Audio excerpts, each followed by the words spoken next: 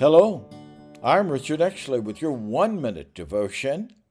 Daniel lived during the very worst of times.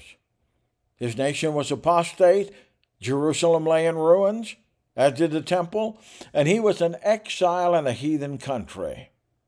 Yet even in those desperate times, Daniel became a man of unimpeachable character, moral strength, and spiritual integrity. Let me say it again. Under the very worst of conditions, God produced the very best of men. Be encouraged. Although we are living in desperate times, God can do the same for your sons and daughters.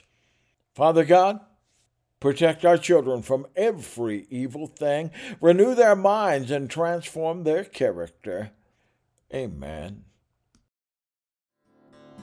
If you would like to connect more with Pastor Richard Exley, please go to the website richardexleyministriesandbooks.com.